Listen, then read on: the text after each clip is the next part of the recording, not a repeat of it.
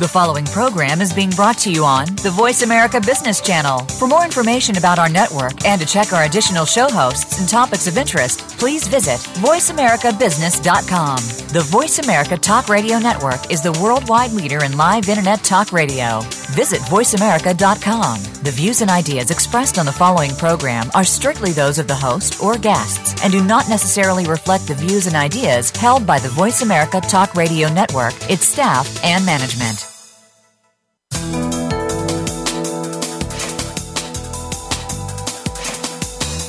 Today, expert knowledge is so highly valued that we learn to lead first as the expert whose mastery of the details helps teams solve problems. Eventually, as your leadership role expands, expert leaders find themselves in a role where others know more. Details are no longer so accessible, and decisions are made without a full understanding. Welcome to Out of the Comfort Zone with Dr. Wanda Wallace. It's time to find out how to make the transformation smooth and flawless. Now, here is Dr. Wanda Wallace. Welcome to Out of the Comfort Zone. I'm Wanda Wallace. Now, when I talk with clients, the three hottest topics I hear every time is number one, influencing without authority, number two, building trust, and number three, managing time.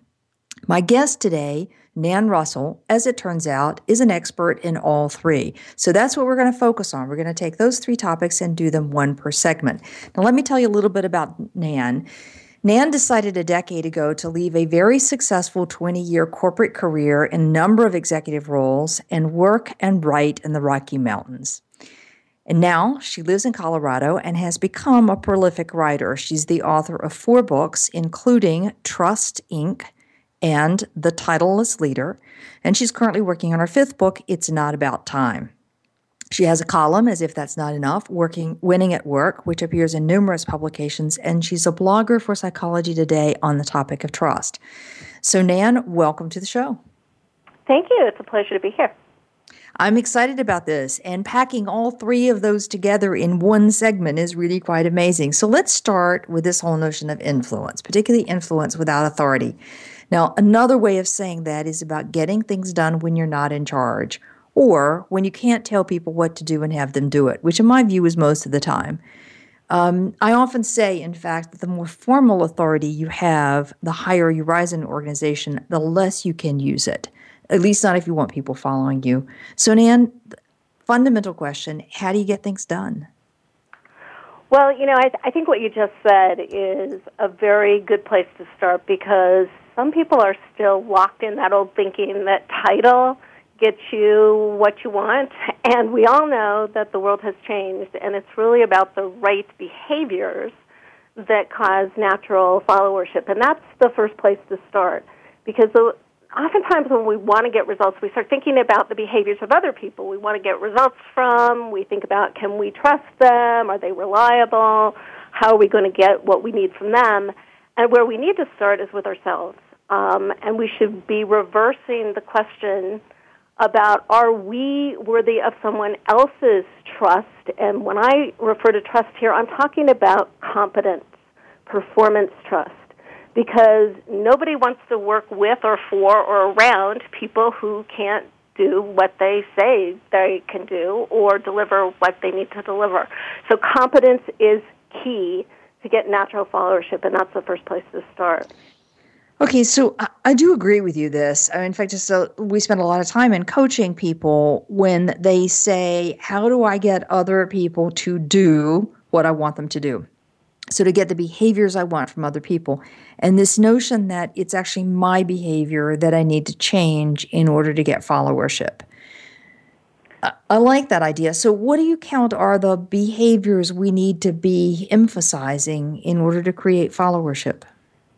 Well, the first one really does have to do with your own performance, your own competence. And we know that that's a kind of a prerequisite, that while trustworthiness is the number one characteristic that people want in the people they work with and around, they often define that element as, okay, somebody is really good at what they do.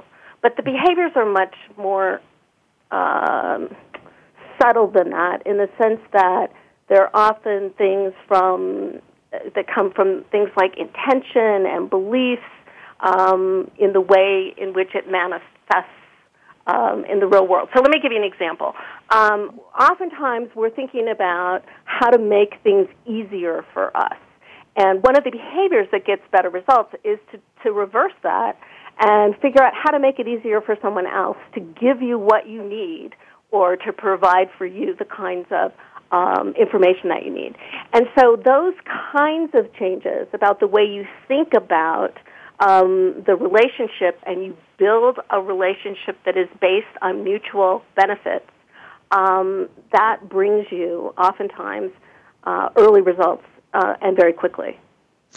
So I get the sense that if I go back to, let me take the example of I'm leading a project group.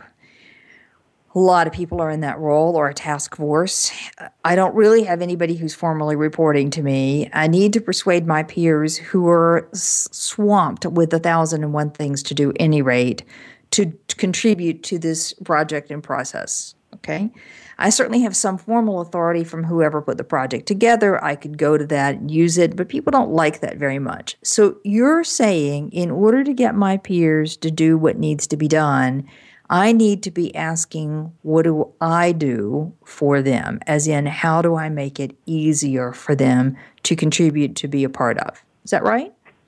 Yes, but it goes back even a couple steps before Okay. that. We should be asking the question all along, how can I contribute to other people's projects? How can I help them succeed? How can I help them thrive?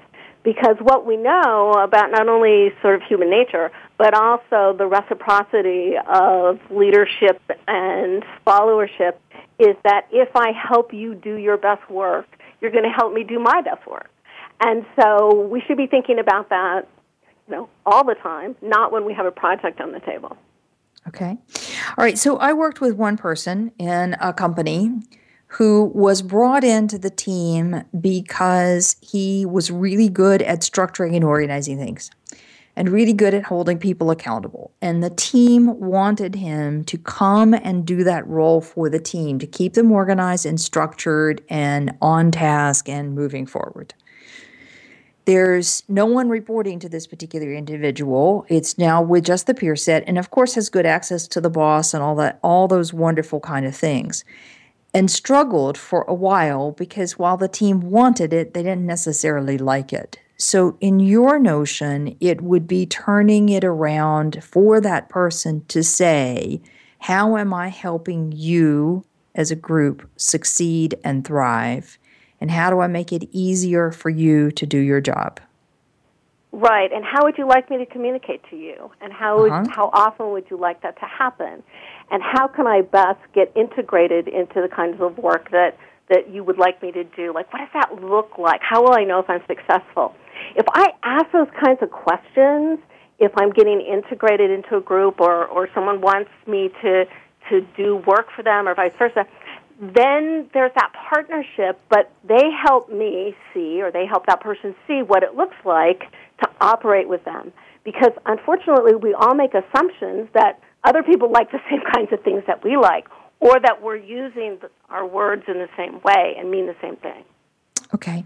All right. And that is indeed part of what went wrong on this team. There was a sense that, yes, we all committed to that deadline 2 weeks from Friday, but there are 7 things that have happened since then, and we'd like you to kind of anticipate that we're not really going to be able to meet that deadline and adjust. Adjust the boss's expectations, adjust your expectations. You set a new deadline, kind of, again, integrate into the work so that it feels like you're a partner, not a police person. Mm-hmm. Okay? All right, so what other things are going to make a difference when I'm trying to create followership? Well, a lot of times we get into a kind of a role where we want to dictate how. Excuse me. And what will really help is if the person who makes something, I call it painting word pictures, but basically helps people see what it looks like, makes it seeable, doable, purposeful on the other side, and we don't so much worry about the how, oftentimes it isn't critical in a lot of organizations about how exactly, whether it's collaborative or individual work, or whether people, work from home or they work at the office. Those kinds of hows don't always matter as much, but certainly the big what does. And so we have an obligation to really help make that clear to people in a way that everyone can picture it and see it, because then it's much easier to do. All right. I met a woman this week who's an entrepreneur, and she running a service industry. And she had in her head this vision of what the experience would be for a customer coming into her business. And she got really, really frustrated that her staff was not doing the things that need to be done to create that experience. And she finally realized that it wasn't transparent to her staff. So every year she writes a vision statement, which is not, the classic corporate vision statement. It's a document, like a word, like a story about what she imagines customers will experience when they come to her service. And she shares that with everybody in the staff in multiple locations so that they understand what it is she has in her head. Is that the kind of thing you're thinking about? That's exactly the kind of thing. But I think on a day-to-day basis, when it's a big, important thing like that, like how to deal with customers, or it has a big implication in terms of the business that we do, we may do a better job at that than the day-to-day. I need something. I want a rush job on that, or I want a quality piece here to be written. We use words, we use round words, and we think that people know what that looks like. So if we can translate what you just said into the everyday, like normal way we speak, with telling little stories or explaining what that looks like, that really helps. I mean, I had that problem with my son in high school when I would say to him, you need to study more. He was having some challenges with his grades. And I realized that, he had no idea what study looked like. And so when we talked about what does it really look like to study, it dramatically changed the results that he got. Okay, so I can imagine, let me take a really simple example. I can imagine that I'm working with people and I'm frustrated that they don't do error checking. But maybe they don't have a sense of what my notion of error checking looks like, why it matters, what's important about it. So we're back to purpose. Okay, so the day-to-day small things and making sure they understand what those words mean, not just the big ones. Okay? Right. Yes. All right. So far we have that you have to be good at what you're doing so that there's competence. We have that you can't dictate for people. You need to paint word pictures so people understand what your vision is, that it feels doable and seeable and purposeful. Day to day, not just big story. What else matters? You need to adjust to somebody else's style. This is to make it easier for them. If you happen to be a person who loves to have everything come on in a text message, but the person that you need something from really likes to get an email, you need to adapt to their style. And for the most part, that's a really simple thing to do, particularly if you ask them, but even if you just observe what it is and how people communicate. So the process itself gets smooth when we are more adapted to someone else's style. And even if we're the official boss, it's still helpful to do it that way. Okay. I am a big believer in this notion of adapting to style because relationships just become smoother if I put you in your comfort zone. If I'm dealing with what you need in the moment and I'm doing it in a way that works for you, life is just easier for everybody. So I'm totally with you on that one. Now, I often get people say to me, though, yes, but Wanda, why should I have to change myself? I think I should be authentic. What's your response to that one? Well, my response is if you're trying to get results from somebody else, it's not inauthentic to have and build and use relationship skills to do that. And if it is for you, then that might be an area for some self-reflection about what it is that, how you define authenticity. Because part of relationships and relationships at work is adapting your style to try to meet the goals that you need. If on the other hand, you have complete power and authority, and you're not looking for engagement or innovation or creativity from other people, then maybe you don't need to do that. But I think it's pretty naive in today's world to think that everybody should mold us. I always say to people, somebody always says, well, who should adjust, me or the other person? And my quick answer to that one is, who's ever asking me the question? Meaning, either one of you, both of you, and the more the merrier, the easier. Now, do you have a sort of bucket list that you go through in terms of a style check that you would say to people, here are the 5 or 6 things you should think about in terms of style differences? I usually do the opposite. I oftentimes do the don'ts. Okay. And the biggest don't that I have for people is this whole stereotypic thinking about generations or positions or assumptions about wants and needs and the way people see their work. And so while we all know that style differences come from a lot of different things, everything from personality to the kind of intentions we have or the information or our background, the kinds of things that are triggers oftentimes in a work relationship that I found have to do with when we assume that we may know and we put labels, particularly generational labels or position labels on people. All right. I do happen to agree with you because it's easy to label somebody as lazy. Right. When it may be a host of other reasons. And so those adjectives, I often say those adjectives get you in trouble. Okay, Nan, so anything else that we can do that makes a difference in terms of creating followership and having influence, getting things done when you're not in charge? I think there's a lot of things that we can do, but one of the big ones has to do with there is this issue associated with, I refer to it as self-alignment, the concept of, you need to be the message, not the messenger. And many of us get stuck in the messenger role.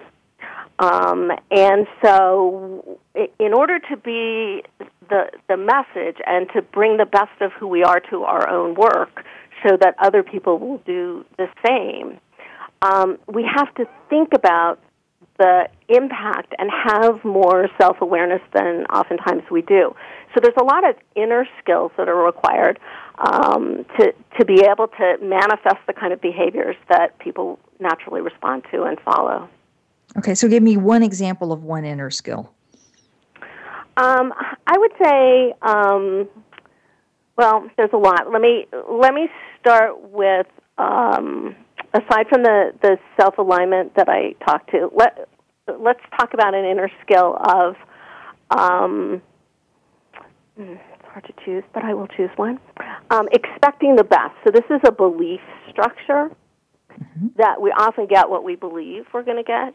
And so if we don't have sort of what I call the 95% rule, which is 95% of people most of the time are trying to do the best that they can and do a good job. If we don't have some kind of belief structure around things like that, then we will see what we naturally see, which is that the negative things for all of this are stickier. We know that. We know we remember those things. We know we can, quote when somebody let us down. And we have to work hard at refocusing and looking at what's going well or what someone's strengths are in order to kind of come back to a place of how we approach that person or how our behavior comes across. Okay. All right. So I get the sense here. So let me just come back to, if I can do a quick summary here, and then we're going to take a break. So the notion about getting things done when you're not in charge, so influence without authority, is first admit the fact that you can't tell people what to do. You cannot dictate, not if you want engagement and commitment and all those wonderful things. And the elements that we've talked about that are critical here is, number one, being competent at your own job. Number 2 is doing everything you can to make it easier for somebody else. So there's a mutual benefit that you're contributing to their success rather than just requesting from them. And that's questions like, how can I communicate to you? How can I integrate with your work, and so forth. Number 3 is paint a word picture of some form so that people have a sense of what we're trying to achieve, not just in the big story, but in the day-to-day actions. Number 4 is adjusting your style, the simple things, and stay out of the labeling and the stereotypic kind of words. And then the 5th one is this inner work piece that makes sure we're looking at our belief structures and not letting those get in our way. Wow, that's a lot to think about. Okay, we're going to take a break. With me today is Nan Russell. The book that we've been talking about is called The Titleless Leader. You can find more about Nan at her website, www.nanrussell.com. When we return, we're going to talk about trust, because as you can tell, trust is an element of exactly how you get things done. We'll be right back.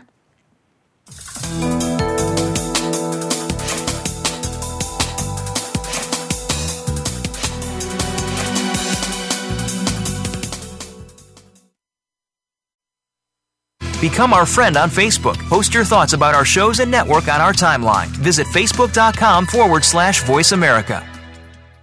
How is your work-life balance? In most businesses, no matter where you are positioned, there is always room for improvement. If you're an executive, learn insight about your business. Are you an employee? Learn how to better work with your team. Even if you're not in business, you can learn where your strengths and weaknesses can be played to their best potential. The Work-Life Balance with host Rick Morris can be heard live every Friday at 5 p.m. Eastern Time, 2 p.m. Pacific Time on the Voice America Business Channel. If you want more information on the coaching and seminars we offer, go to our website at www.leadershipforuminc.com. If you are interested in finding out more, you can also purchase a copy of the forthcoming book or any of Dr. Wallace's current books by clicking on the links under the Resources tab on our website at www.leadershipforuminc.com. You're also sure to find some handy links, videos, and more to help you create a winning strategy for your organization. Leadership Forum Inc., helping organizations get it and keep it. What does a visual workplace mean to you? How does it contribute to operational excellence? And what steps do you take to put it powerfully in place? Listen to The Visual Workplace, work that makes sense, to find out. Each week, Dr. Gwendolyn Galsworth, visual workplace expert and award-winning author, shares tools and strategies to help you make the workplace speak at a glance without saying a word. Learn to work safer, faster, better, and at far less cost no matter what business you're in. Tune in to The Visual Workplace every Thursday at 10 a.m. Pacific, 1 p.m. Eastern on Voice America Business. From the boardroom to you, Voice America Business Network.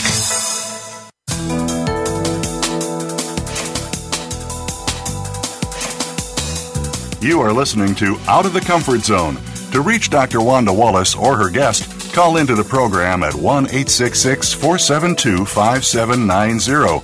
Again, that's 1-866-472-5790. You may also send an email to wanda.wallace@leadershipforuminc.com. Now, back to Out of the Comfort Zone. Welcome back. With me today is Nan Russell. Nan left a successful 20-year corporate career to live and write in the Rocky Mountains, and she's become since then a prolific writer. Trust, Inc. and The Titleless Leader are two of the big books, and It's Not About Time is the third one. Now, we've just been talking about The Titleless Leader and the notion of how do you get things done when you're not in charge or when you're not telling people what to do. And we've gone through a number of things that make a difference. One of those, we said at the very, very beginning, is you have to be good at what you're doing. That if you're not competent, then you're not going to create followership. And equally, Nan says that trust comes from competence, that if you're not competent to do your job, trust is going to be a hard thing. Now, Nan also says that organizations are filled with tired, disillusioned, frustrated, cynical, and skeptical people who don't follow unless they trust. So I want to put a kind of spin on this one, Nan, for a minute. I have come to believe that we talk about engagement and inclusivity and diversity when I actually really think we should be talking about trust, because I don't think either of those work if trust isn't part of the equation. I know that when people trust their leader or manager, that they feel engaged and that their careers flourish. But break that trust and all of it goes out the door. So why do you think trust is so important? Well, first I would like to say I totally agree with what you just said. And you cannot have engagement without trust. And what we know about the importance of trust is a number of things. But the first is that we live in this era of distrust. In fact, I don't know if you know, but more people today, right now, trust infomercials and used car salesmen than organizational leaders. And we have a lot of reasons for that in terms of the way in which the social contract was broken during the Great Recession, or how people's work and information gathering has changed, or the shift in influencers, and this whole concept of voices rising when people find people like voices. There's a lot of reasons why trust is not in a good place right now, but the importance of it is what you were saying. It has to do with engagement and innovation. It has to do with an indication of really getting results, because we live in an era where most of the time we're looking for the kinds of things that come voluntarily from people's heads, and you can't crowbar those ideas that we need, and you can't get the discretionary effort from somebody unless they're willing to give it to you. And so the currency of trust, the way it operates in a culture and between people and within organizations, is key to getting the kinds of results that all of us need to get. Okay.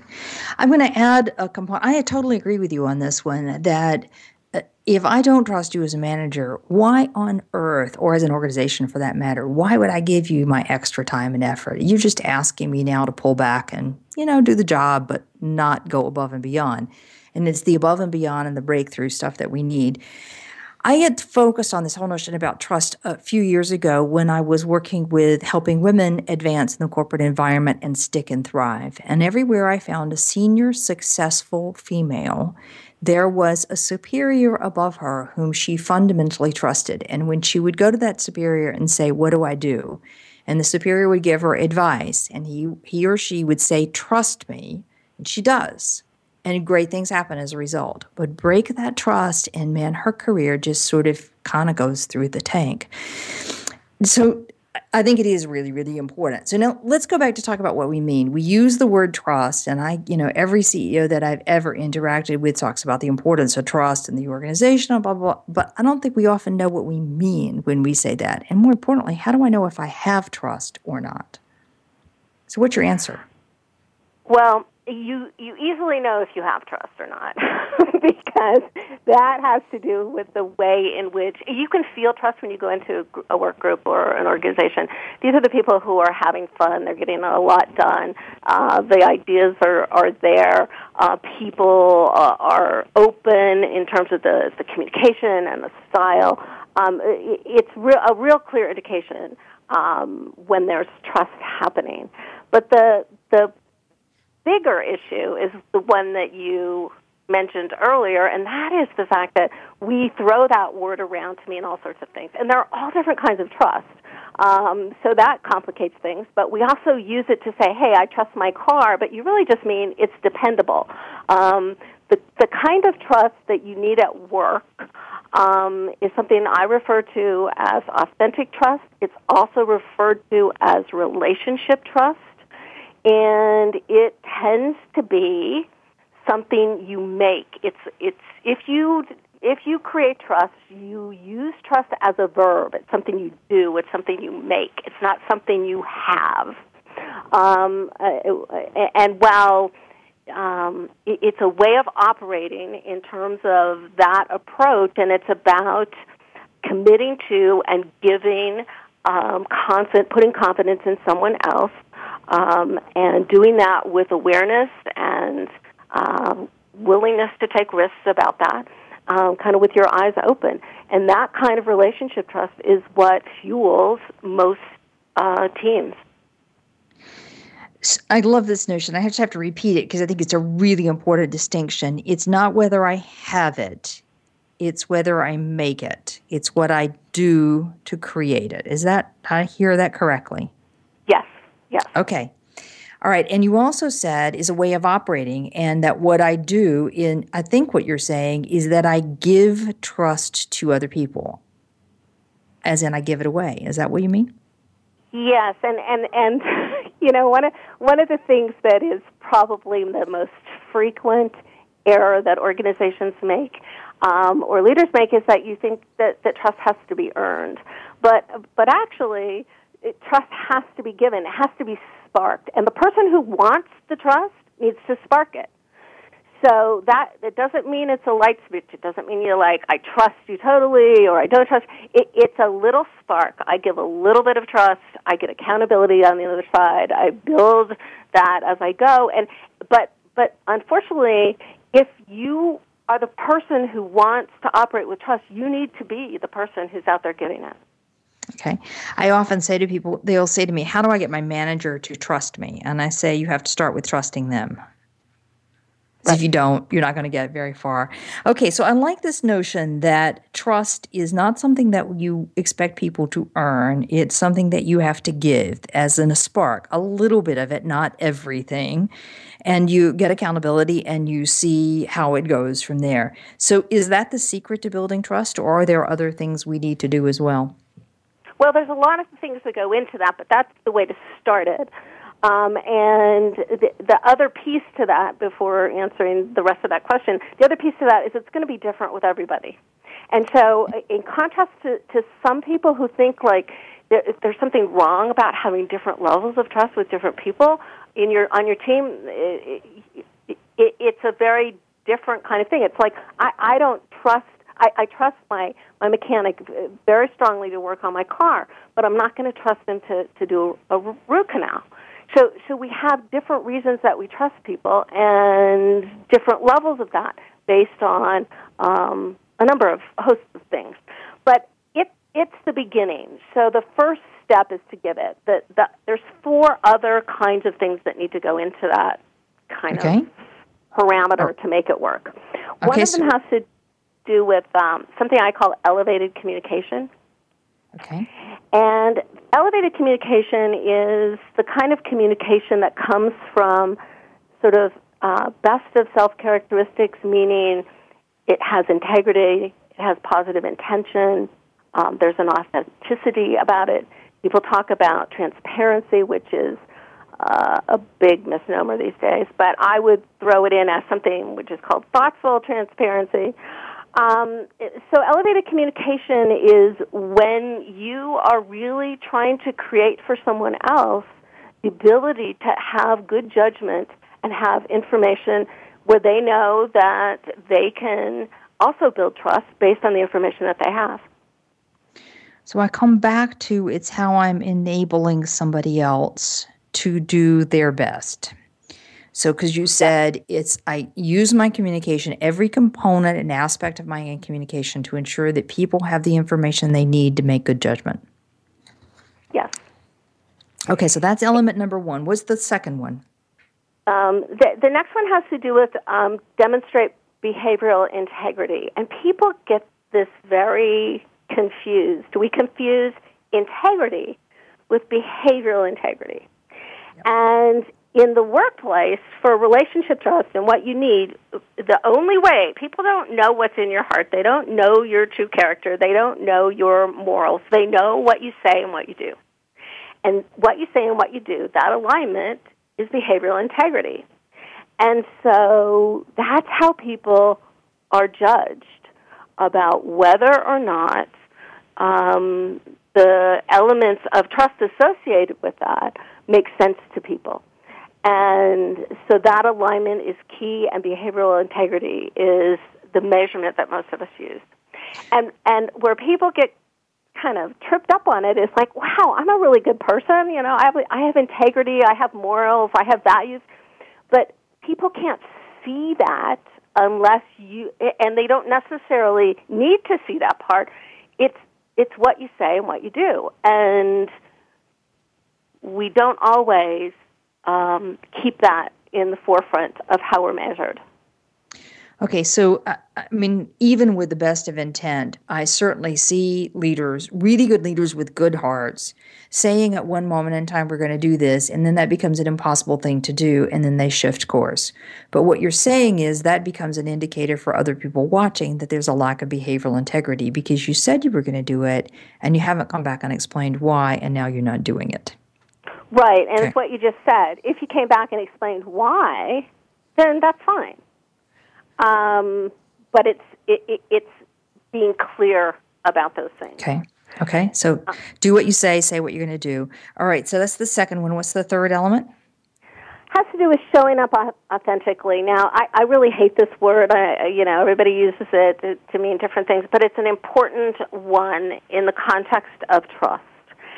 And it probably is people. It's not being authentic like you alone on a desert island, where people think, it's about kind of what we talked about in the last segment. The whole concept is, but why should I change because I'm not being authentic? Well, this kind of authenticity is you with self-awareness about how your behavior impacts other people. It's you in the world, realizing that everybody has their own agenda, their own goals, their own desires, their own needs. And so how do you show up and do that?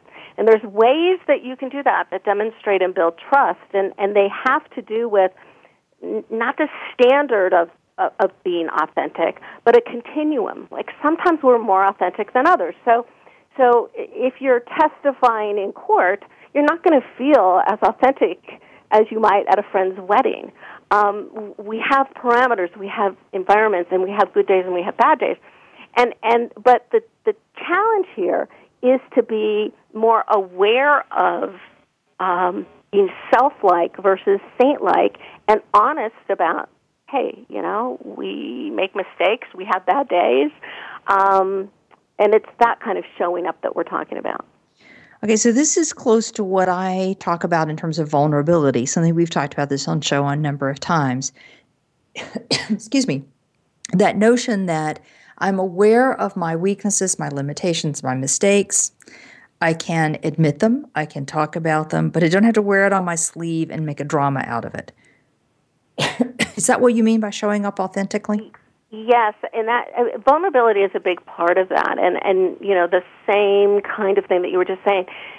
Sometimes we need to tell vulnerable stories to people that have the right to hear them about us. But and it is that sense of admitting who we are and not kind of playing that role, and doing it in a way that is purposefully, intentionally real and not manipulative.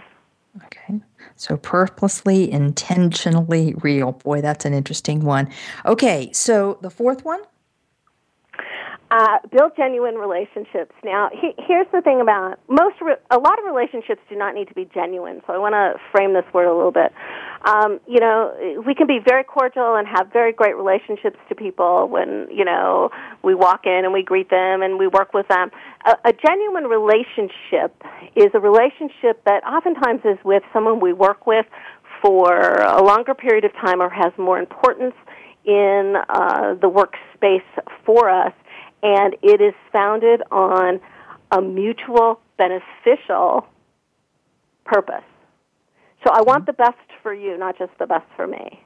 And I am going to make decisions on the basis of the fact that it's not one single outcome that matters more here, but the relationship matters more here.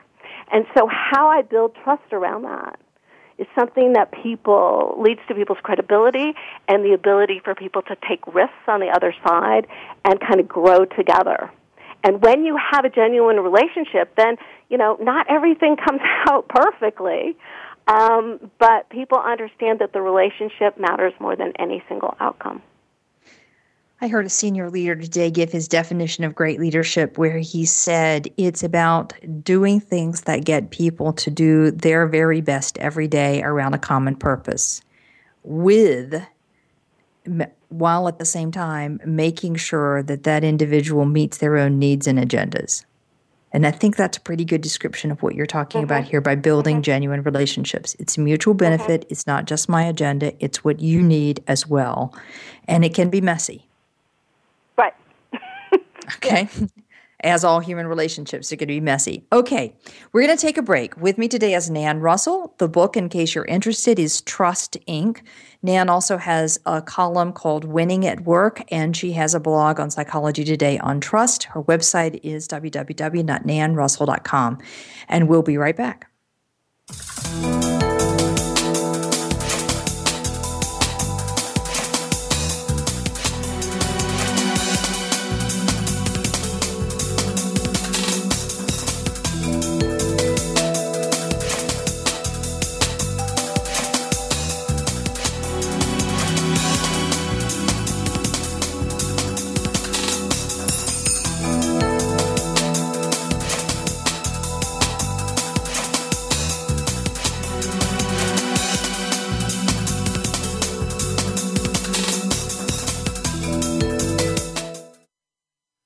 Follow us on Twitter at VoiceAmericaTRN. Get the lowdown on guests, new shows, and your favorites. That's VoiceAmericaTRN. If you want more information on the coaching and seminars we offer, go to our website at www.leadershipforuminc.com.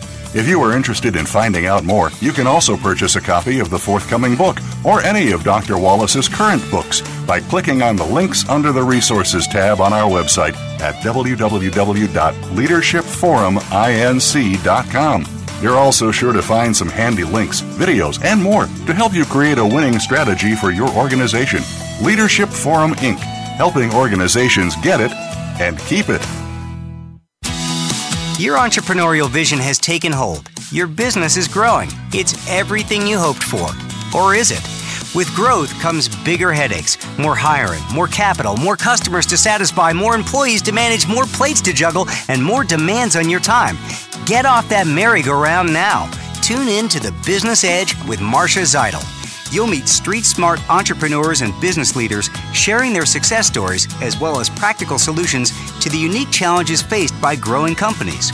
Heard every Friday at 3 p.m. Eastern Time, noon Pacific on the Voice America Business Channel. Tune in to The Soul of Enterprise, Business in the Knowledge Economy, with co-hosts Ron Baker and Ed Kless. Ron and Ed will show you how to recognize that wealth is created by intellectual capital. It's all in the possibilities that we can create and that are created for us. These possibilities are destined to be discovered by human imagination and through the service of others, creating a brighter future for all of us. The Soul of Enterprise is heard live every Friday at 1 p.m. Pacific Time, 4 p.m. Eastern on the Voice America Business Channel and simulcast at the same time on the Voice America Variety Channel. The business community's first choice in Internet Talk Radio. Voice America Business Network.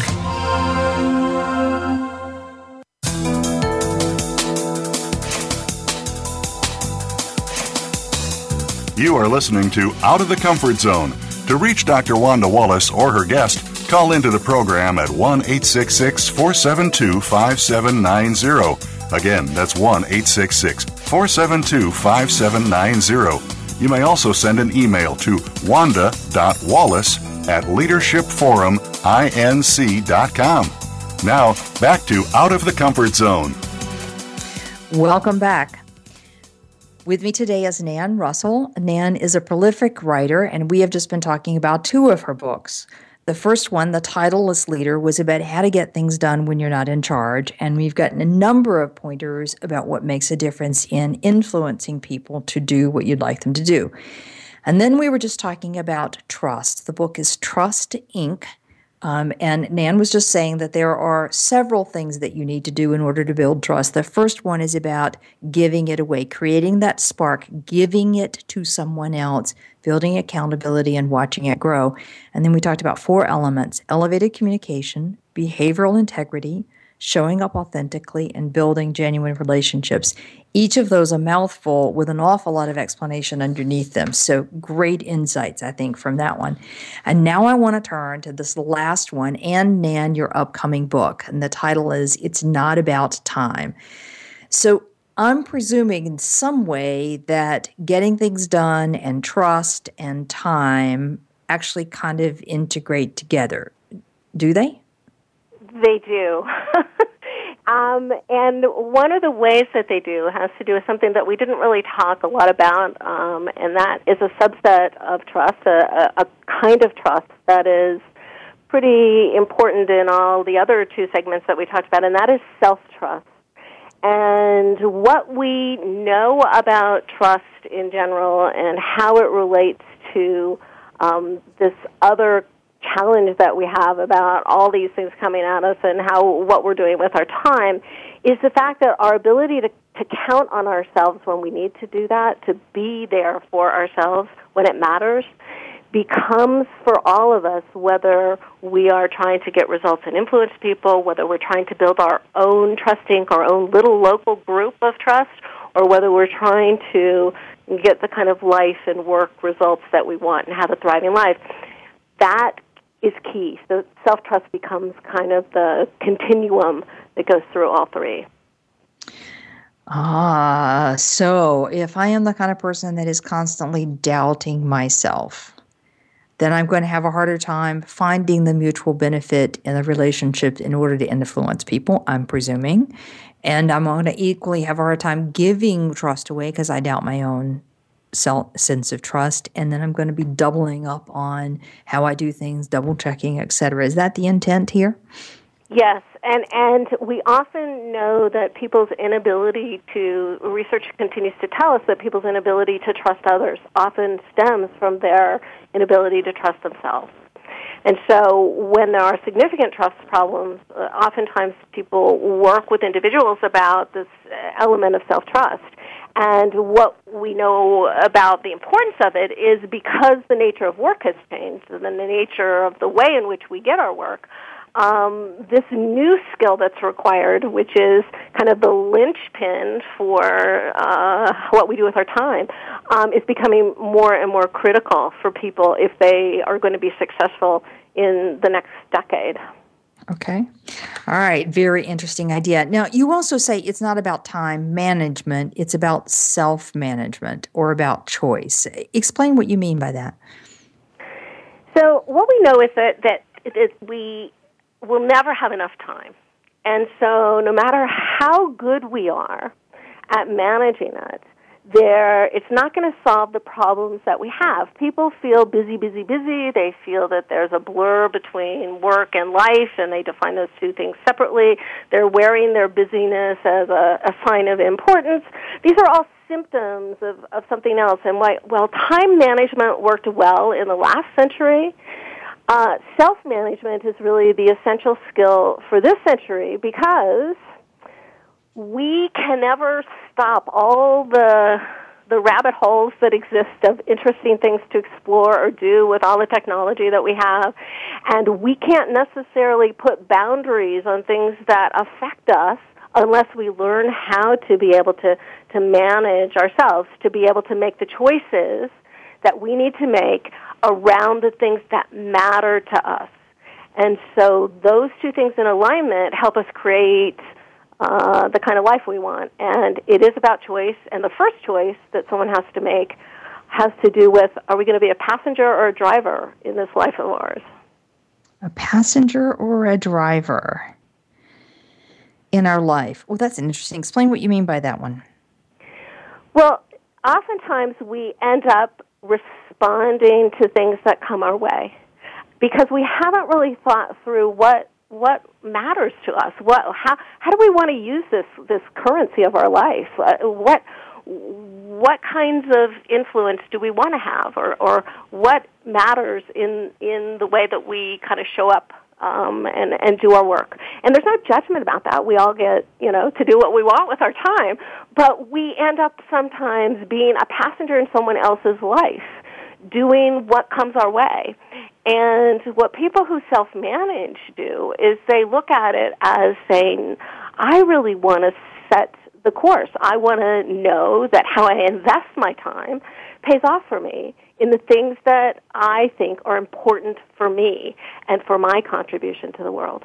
And so it's a different way of thinking. It requires different skills, and it's really people who start to evolve towards self-management are very good at time management, but they're realizing that that's not enough. Okay. So I'm imagining that's the way in which people learn to say no. I know what's important to me. I know where I want to invest my time. I know how much time this is worth to me, and that makes it relatively easy for me to choose. Is that a fair summary? Well, it's partly about that. It's also partly about it's helping people, I guess, in the first layer of things, is stopping to buy into certain myths. And so one of the myths that's out there has to do with if I just worked harder or smarter, I could get it all done. And what we know is that that's not possible. It's not possible anymore. And that it's not just about saying no, it's about knowing what to say yes to. And so if we're just saying no, then we aren't necessarily creating for ourselves the things that we would like. The second myth that it gets in people's way a lot has to do with this need for work-life balance and seeing work and life as separate versus the blur that it is, and believing that if they only had balance and someone else would create it for them, it would be okay. People who self-manage understand that your definition of balance and my definition of balance and what it is when you're 20 or 30 or 40 or 50 is going to be really different, and I need to create that for myself in whatever way that works for me. And so people don't buy into that myth. They buy into the I'm in charge. It's a do-it-yourself project, and I'm in charge of my life. And easier said than done, certainly. But yes, right. And the other myth that's really a powerful myth that people are buying into right now is that technology is good and it enhances life. It can, but it doesn't always, and it's not inherently that way.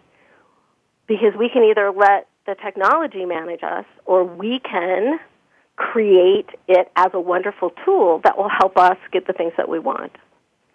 And so there's sort of a shift in thinking about how we have all these possibilities out there and need to get off the trending elements to see what really affects us and what matters to us. So now, do you have like one small piece of advice for somebody who's trying to do this sort of self-reflection to say, what is it that really matters to me? Is there a simple guide you can give in 1 minute?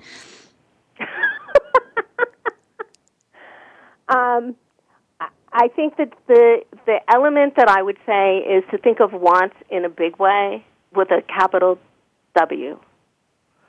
So when we talk about how to invest time in something that you want, it's really a reflection about, life is about, for many people who self-manage, about contribution. And what is it that you want to contribute? What is it that matters? And who matters to you? And is your time aligned with that? And if it's not, then make some adjustments. Again, not a light switch, but some adjustments so that it is. Okay. All right. I love that one. There's quite a lot in this one, Nan. It's a sort of hard. I mean, there's a deep analysis here that says it is really about first trusting myself and managing myself. And that means I have to understand what it is that I want. And I love this thing you say with a capital W in a really big way. And that means I have to spend some time thinking about that, maybe some guidance, maybe somebody else to reflect on. And then I have to look at how I actually spend my time and match that against what it is I really want. And I give you a simple example in my life. I often talk with a lot of people who want to get a promotion. They know to get a promotion, they need to do some self-promotion and some networking and some stakeholder management. And they'll say to me, I don't have time. But your phrase is, what do I really want? And am I investing time in it to get it? I really like that idea. And I love the notion that there are 3 myths that we all buy into, and it is time to question those myths because they take us away from self-management. So with me today, Nan Russell. Nan is a prolific writer. There are many books, but the 3 that I'll point you to are Trust, Inc., The Titleless Leader, and her forthcoming book, It's Not About Time. If you'd like to know more about Nan, you can find out about her on her website, www.nanrussell.com. Nan, thanks for being with us. Oh, thank you so much for having me. It was a pleasure. It's a pleasure. I feel like we could talk for another 4 hours on each of these. I will say, I think the idea of self-management is the most interesting idea for me of the entire radio show. And to our listeners, I'll say join us next week. We're talking with Bob Tiede about how to ask questions in a way that get you more effective leadership. So join us then.